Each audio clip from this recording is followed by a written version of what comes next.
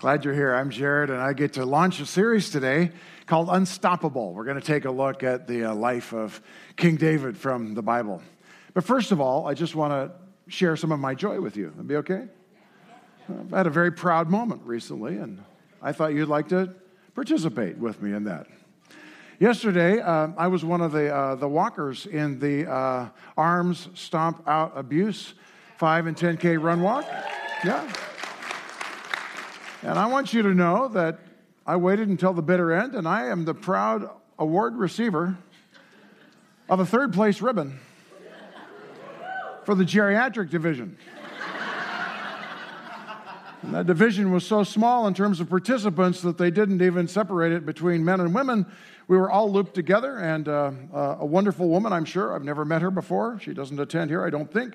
Won first place, and Joe, who's right back here, got second place. If I would have known, buddy, while we were out there jawing on the road, if I would have known that you were going to get second place and I was going to get third place, I flat out would have beat you. Joe, I would have made that happen. So, you pretty excited for me? Yeah. You're not even being kind about it. It's just pretty amazing. More about third place later. Hey, in this series, we're talking about David, and we're going to be learning from the guy whose biography is the longest one in recorded ancient literature of any kind. God apparently thinks you and I need to know some stuff about David's life. And over the next few weeks, as the teaching team chronologically goes through some of the high points and lowlights of his life, we're going to find every week 3 characters show up. The first one is David's story. You're going to see his great successes, his great challenges, and his huge failures. You're going to see Jesus' story. David foreshadows in a broken and twisted and very incomplete and imperfect way the true king who is coming in Christ. And third, you're going to find it yourself. You pop up periodically through this story as well, as God shows us how to enter into more of his purpose and his character and his empowerment to live the life that he's intended for you. So we jump in today in David's story when he's about 15 years of age.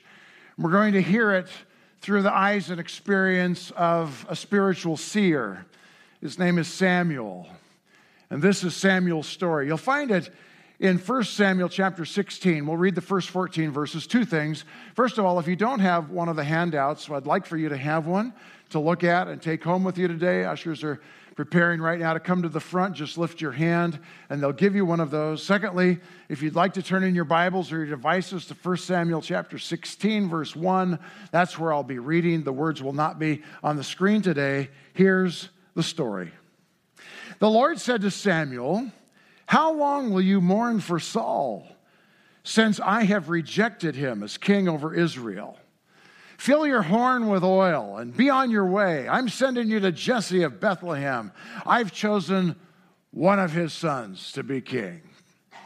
But Samuel said, How can I go? If Saul hears about it, he'll kill me. The Lord said, "Take a heifer with you and say, 'I have come to sacrifice to the Lord.' Invite Jesse to the sacrifice, and I'll show you what to do. You're to anoint for me the one I indicate." Samuel did what the Lord said, and when he arrived in Bethlehem, the elders of the town trembled when he met them, and they asked, "Do you come in peace?" Samuel replied, "Yes, in peace. I've come to sacrifice to the Lord. Consecrate yourselves and come to the sacrifice with me." And then he consecrated Jesse and his sons and invited them to the sacrifice. When they arrived, Samuel saw Eliab and thought, "Surely the Lord's anointed stands before the Lord." But the Lord said to Samuel, "Do not consider his appearance or his height, for I've rejected him. The Lord does not look at things people look at. People look at the outward appearance, but the Lord looks at the heart." Then Jesse called Abinadab and had him pass in front of Samuel, but Samuel said, "The Lord has not chosen this one either." Jesse then had Shammah pass by, but Samuel said, "Nor has the Lord chosen this one." Jesse had 7 of his sons pass before Samuel. But Samuel said to him, the Lord has not chosen these. So he asked Jesse, are these all the sons you have? Well, they're still the youngest, Jesse answered. He's tending the sheep. Samuel said, send for him. We will not sit down until he arrives. So he sent for him and had him brought in. He was glowing with health and had a fine appearance and handsome features. The Lord said, arise and anoint him. This is the one. So Samuel took the horn of oil and anointed him in the presence of his brothers. And from that day on, the Spirit of the Lord came powerfully upon David.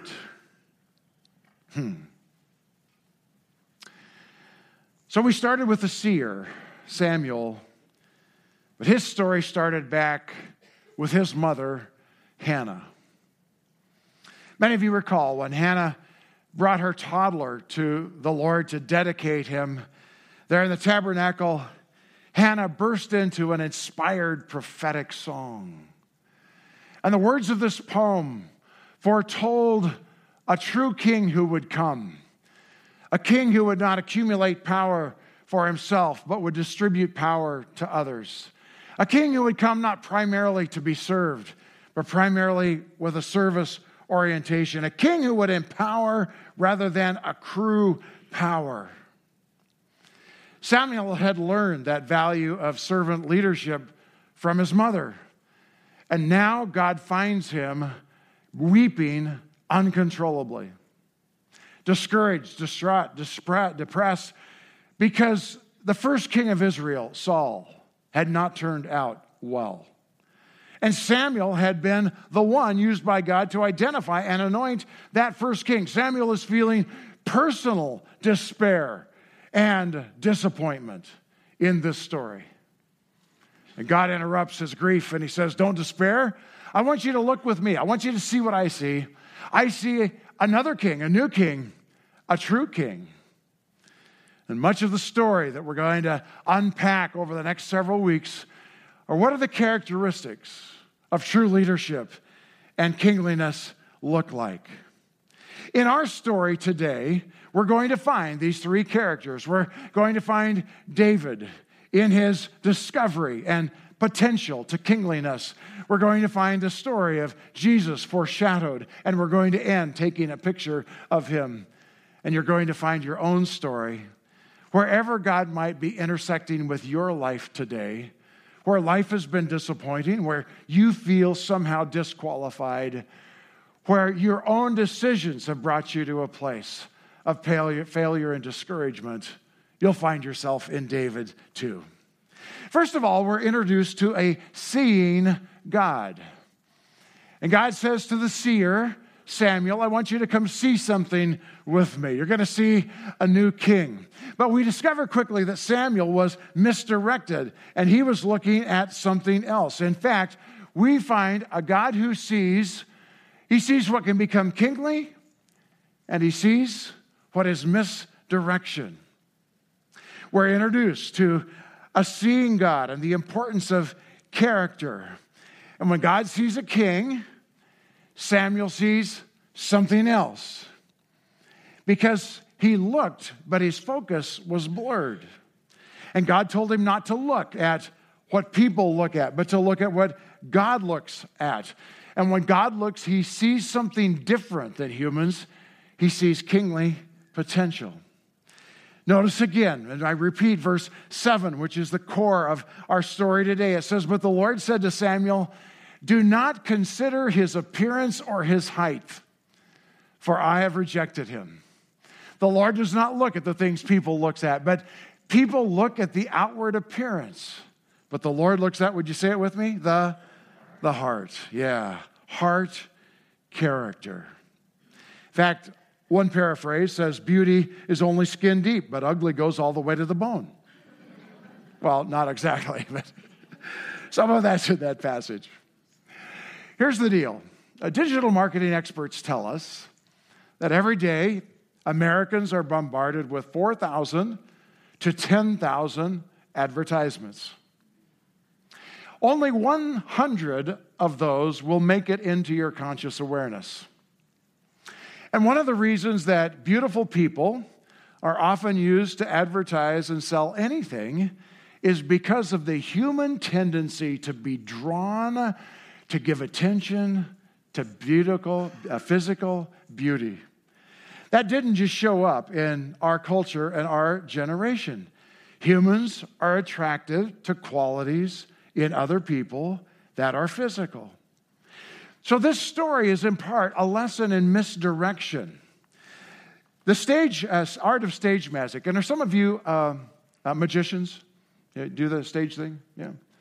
Well, some of you are. You know some magic tricks, but you wouldn't admit it because we think we're so religious that we would think that that was wrong. And the other one is, you know me, and you know that if you raised your hand, I'd ask you to come up and perform a trick or two. And none of you are going to risk that at all. But yeah. But you know, the art of stage magic is to misdirect. And the performer gets our attention here, and we are all watching this thing while the real action is happening over here. And God says in essence to Samuel, you have been taken in. You've been faked out. You are having your pocket picked. You are looking at the inconsequential while the real story is happening right in front of you and you can't see it. I want to give you vision so that your focus is attracted in seeing what I see. I don't want you to be blind. I don't want you to be fooled. I don't want you to be obsessed with the human tendency to look at non-consequential things. Now, it was no surprise that Samuel was impressed by the first son, tall, dark, and handsome. In fact, one of the things that we've discovered about kings and their attributes over the thousands of years, the millennia, is that being physically strong and inwardly talented and giftedness can go a long way toward being a king. Some of you are familiar with William Wallace, the Scottish resistor who in my generation was made famous in Braveheart, the movie. William Wallace, his sword still exists, it's in a museum in Scotland, is 5 feet 6 inches long. The inference drawn for someone to be able to wield that sword successfully as he did, infatigable and unstoppable in battle, was that William Wallace was at least 6 foot 4 inches tall in a time where men averaged about 5'6". That's the kind of stature that just came with being kingly if you're going to lead people into battle. We don't fault Samuel from it, but what God was doing was looking at the potential for kingliness with very different criteria.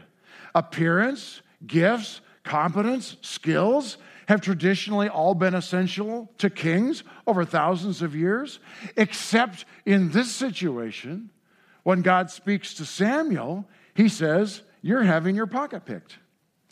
You are evaluating potential, worthiness, competence, and skills in a way that are naturally appropriate, but God is up to something that is supernatural. He's saying to us, we tend to be humans obsessed by the wrong things. Your criteria of money and success and physical appearance are a form of blindness. A few weeks ago, it was time for us to get our annual eye examination. So we went to Dr. Chad Lawson, and we went through 2 different rooms and all kinds of sophisticated equipment. And then I sat down with my friend, Dr. Chad, and he looked at me in the eyes, and he said, your eyes are really messed up. No, he didn't. He's far too professional. So he has euphemisms to describe that. In fact, he started out on the positive. Instead of saying, because you're old, gravity's having its way with your entire body, including your eyeballs, and they've drooped a little further, what he said to me was, you only need the most minor of corrections this year. Is that framing or what? Yes. And your prescription is not going to be much different than it was yet last year. Woohoo! I'm only getting incrementally older and blinder, is what he was saying. Awesome. Yes. So what he did is he prescribed a corrective lenses so that I could see with less blurriness and greater clarity. God says to Samuel, I want to give you some corrective lenses here, and I want to show you the qualities of true kingliness, because you're going to learn some things about how to see life more clearly and how God's prescribed it to live. These are the three things we're going to look at briefly today. Number one, I'll note them each later if you don't catch them all now. But first, character is infinitely more important than physical appearance. And some of you would say, thank God, amen. Secondly, character is infinitely more important than skills or talent. Gifts or talent. And third, character is costly and it's worth it. First, character is infinitely more important than physical appearance. We are bombarded with images of physical beauty. In fact, historians tell us that we are culturally far more obsessed with physical beauty than any culture that has preceded us. Dr. Martin Luther King, in his great speech, had a vision of and a dream of when we will be judged not on the color of our skin, but on the quality of our, say it with me, character. Yeah. We do judge other people on the basis of their skin. It may be color, it may be age, it may be number of wrinkles, it may be its smoothness, it may be its elasticity, it may be how much fat it holds in. But we certainly judge people based upon our skin. It's a cultural value. And media emphasize physical beauty and suggest that the extraordinarily beautiful people are actually the norm. And I don't want to be unkind, but most of us are the norm. Yeah, don't hold your don't wait for a call today to model. That's most of us. But here's the deal. We tend to want to judge based upon that ourselves and others. The rampant growth of pornography is another expression of habituating the spiritual inconsequential by trumping up with physical viewing and gratification. Date and mate searches in our culture tend to, like Samuel, put physical attractiveness at or near the top a preferred criterion. We understand it. But as we read God's story, he flips culture upside down. And he says that character is infinitely more important than physical appearance. The second story is, the learning is that character is infinitely more important than talent or gifts. Jesse assumed that the one with the greatest wealth potential and the one with the greatest physical potential obviously would be king. The first son had the greatest wealth potential. The first sons tended to get almost the whole deal of the inheritance. He was tall, dark, and handsome when he came in. It looked like he was the perfect package. Gifts, abilities, potential. But let me ask a thoughtful question. What's the source today of most human tragedy around the world? Is it a lack of skill? A lack of ability? A lack of talent? No. We have more information available to us in this generation than has been available to all the previous generations cumulatively. It's not a lack of skill and knowledge. Human tragedy is a lack of human character and love.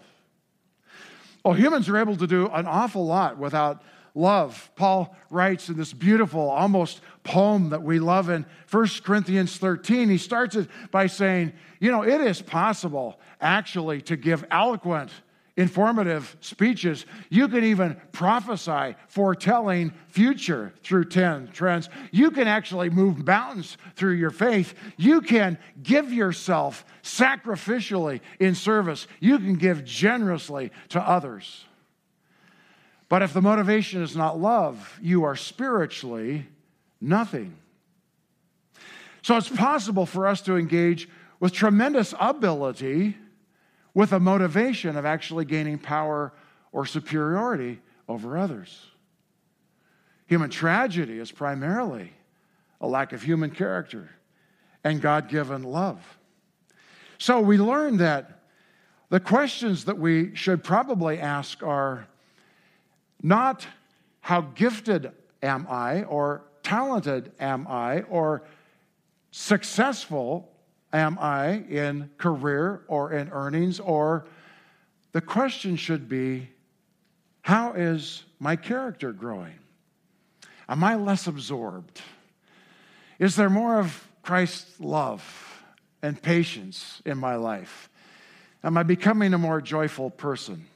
And you can't be like me today and say yes, but it's mostly the weather. Though I will tell you that Ann is living with a nicer husband in the last few days. Yeah. The question that culture often asks is my net worth growing financially? A better question might be, is my net character worth growing? God looks at the heart. So, we've seen two things. We've seen that character is infinitely more important than physical appearance. We've seen that character is infinitely more important than gifts and talent. And third, I mentioned that we're going to see that character is costly and it's worth it. I'm going to mess with you for just a minute. Think about, for those of you that have spent time with the Bible, think about the stories associated with this anointing, this coming upon and filling within of God's Spirit in people. In the Old Testament, it happened at times like it did for David. In the New Testament, it happens for all of us as Christ followers in a different form, but the essence is the same. The rushing of the Spirit through one's life from that point forward. What's the pattern of anointing across the Bible? Well, it is often this. Someone is anointed with God's Spirit, and then they start running because they're hunted and persecuted and sometimes caught and imprisoned. How many of you are signing up for that one today? Yeah. The stories are myriad. I could just mention 3 or 4 names that would come to mind. David is one. And there's Elijah. And there's Jesus. And there's Paul. And some of us would say, I'd like the anointing, the character development, and the power, but I'd prefer to do it outside of that context. Any of you sign up for that one? Absolutely me. I prefer not to be in pain. So why is there this relationship often between God's Spirit coming upon one and them getting into trouble? Well, I think one of the reasons is that God cares far more about developing His character in us than anything else, and that His power comes through us best when we are truly in service to others. That's His love. And I think God's experienced from lots of generations of practice with humans that often we grow best in character when we're experiencing some difficulty. Now, character grows when we're doing the right thing, whether you want to or not, whether it makes you happy or not.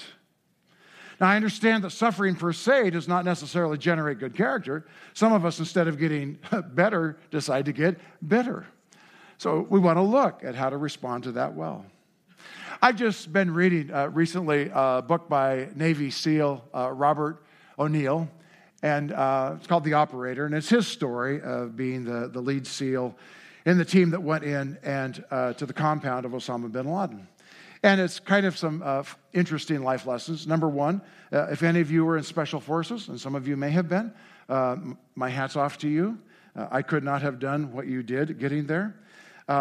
Very impressive story, and one that was painful from time to time. But he has some really interesting life lessons that come out of that. Listen to this quote from Robert O'Neill. No matter what, never quit. When you're going to war for the first time and the enemy is all your doubts and all your fears and everyone back home who told you you couldn't do this, just keep your head down, keep moving forward, no matter what, never quit. Character often grows doing the right thing, whether I want to or not, and whether it makes me happy or not. So how can difficulty make me better and not bitter? Those of you that know me reasonably well know that I'm an advocate for learning. And learning in whatever form, formally or informally, you know, if you're a younger person and you've had a conversation with me, I probably put my foot in your back and we probably had a conversation about continuing your education. But if you know me well, you also know that part of my story was that formal education was interrupted. As a sophomore in college, I felt that God told me to quit school and to enroll in a 3-year vocational ministry institute that was non-accredited. And on the other side of that, Ann and I got married, and we got to go plant a church as a bivocational pastor. To fund my way in that non-accredited institute, I got to clean bathrooms in an office building, high-rise tower. So here is the brief story of Jared. I dropped a 4-year scholarship so I could clean toilets, so I could get a non-degree, so I could plant a church and pay my own way. That is my story. By the way, I just love that training jingle. Some of you have learned it with me. It's a beautiful thing when I was learning how to clean toilets. Around the rim, around the bowl, and down the hole. Beautiful. See how much better my life is and now yours for this life interruption. Yeah. Now, I did go back over time and continue my formal education, but here's the point of the story of my life.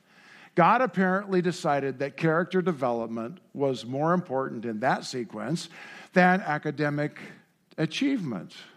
And for that point in time, I had life interrupted because I needed to go to a different kind of school of character development.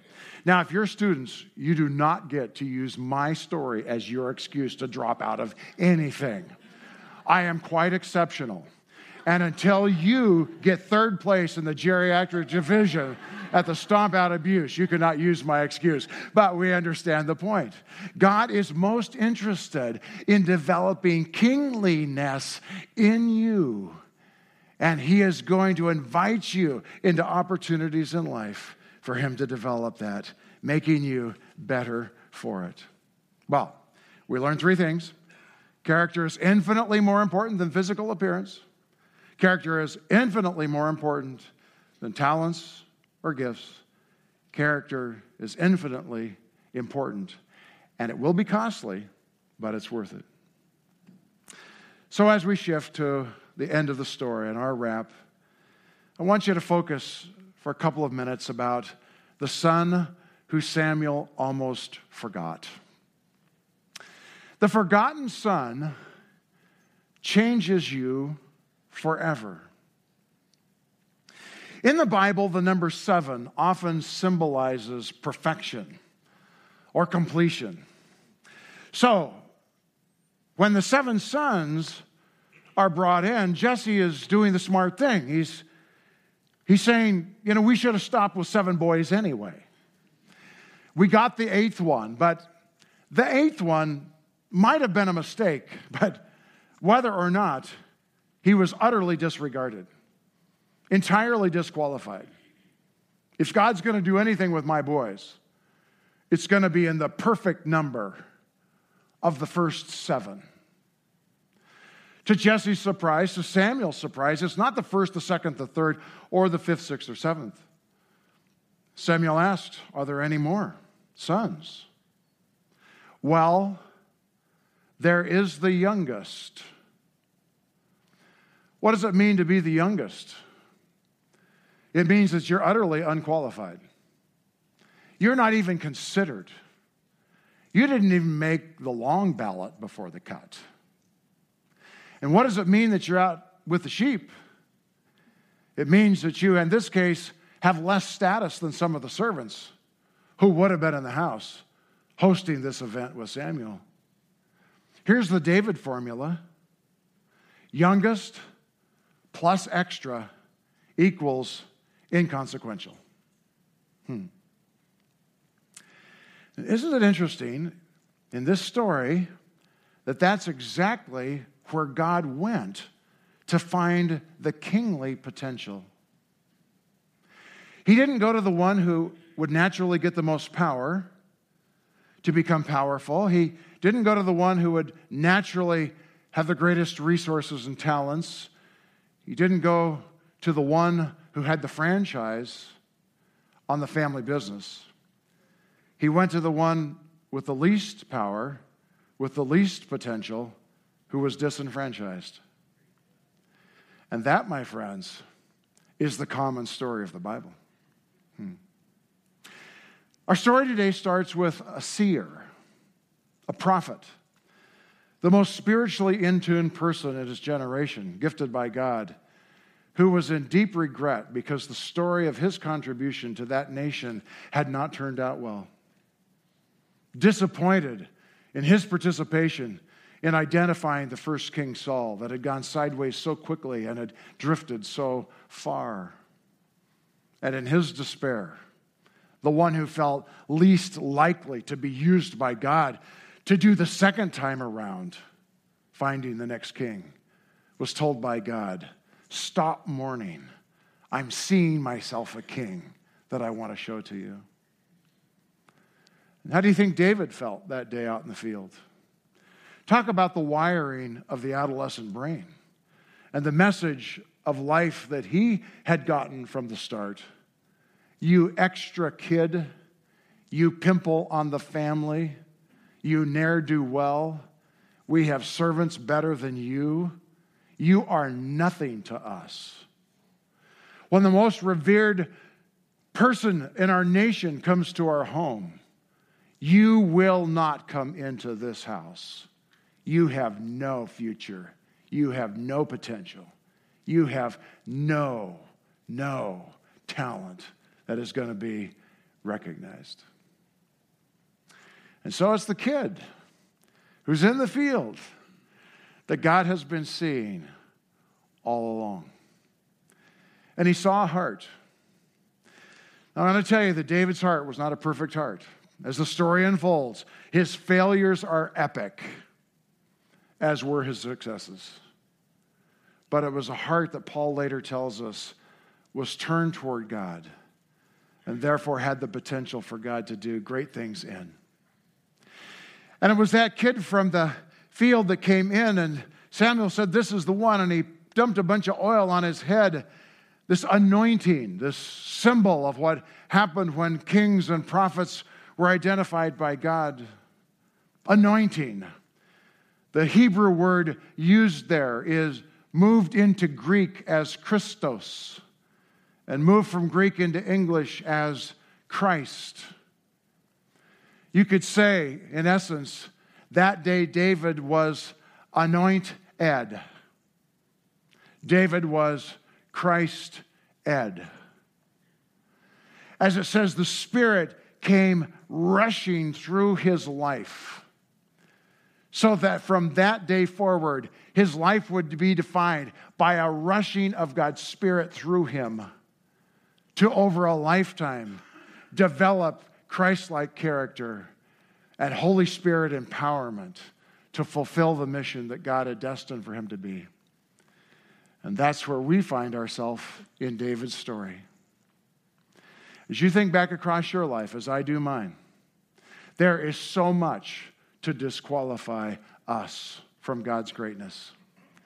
But when you look at David's story, a 15-year-old and an aging prophet, regardless of where they were in life, regardless of where you are in life. And today, those of us in this room span somewhere around 14 to 94.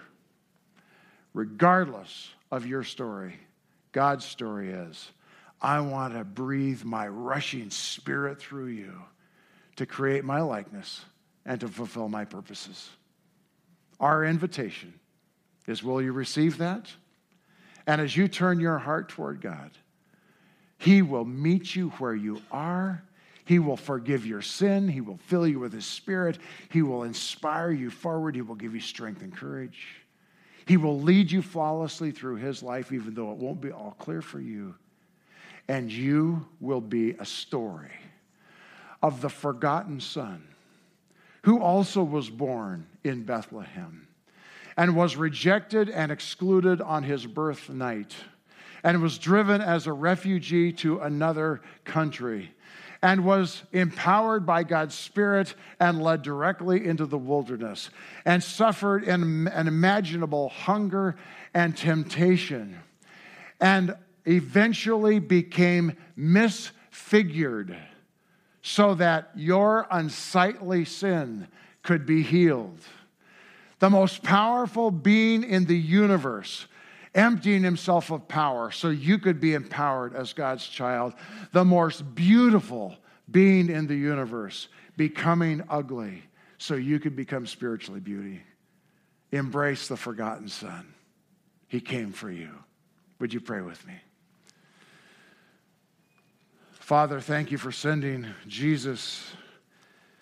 And Jesus, thank you for coming in a way that was foreshadowed by David, but completely surpassed any of David's hints about you.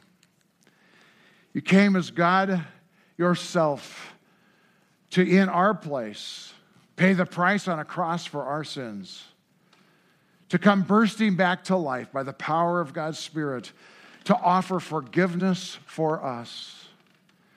Thank you, God, that there's no experience that any of us have had that keeps us from you. In fact, as we turn our heart toward you with an I want to follow God, you find us there. Forgive us, fill us, empower us, grow your likeness and character in us.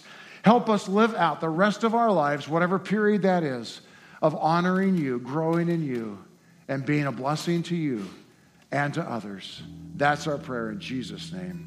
Amen.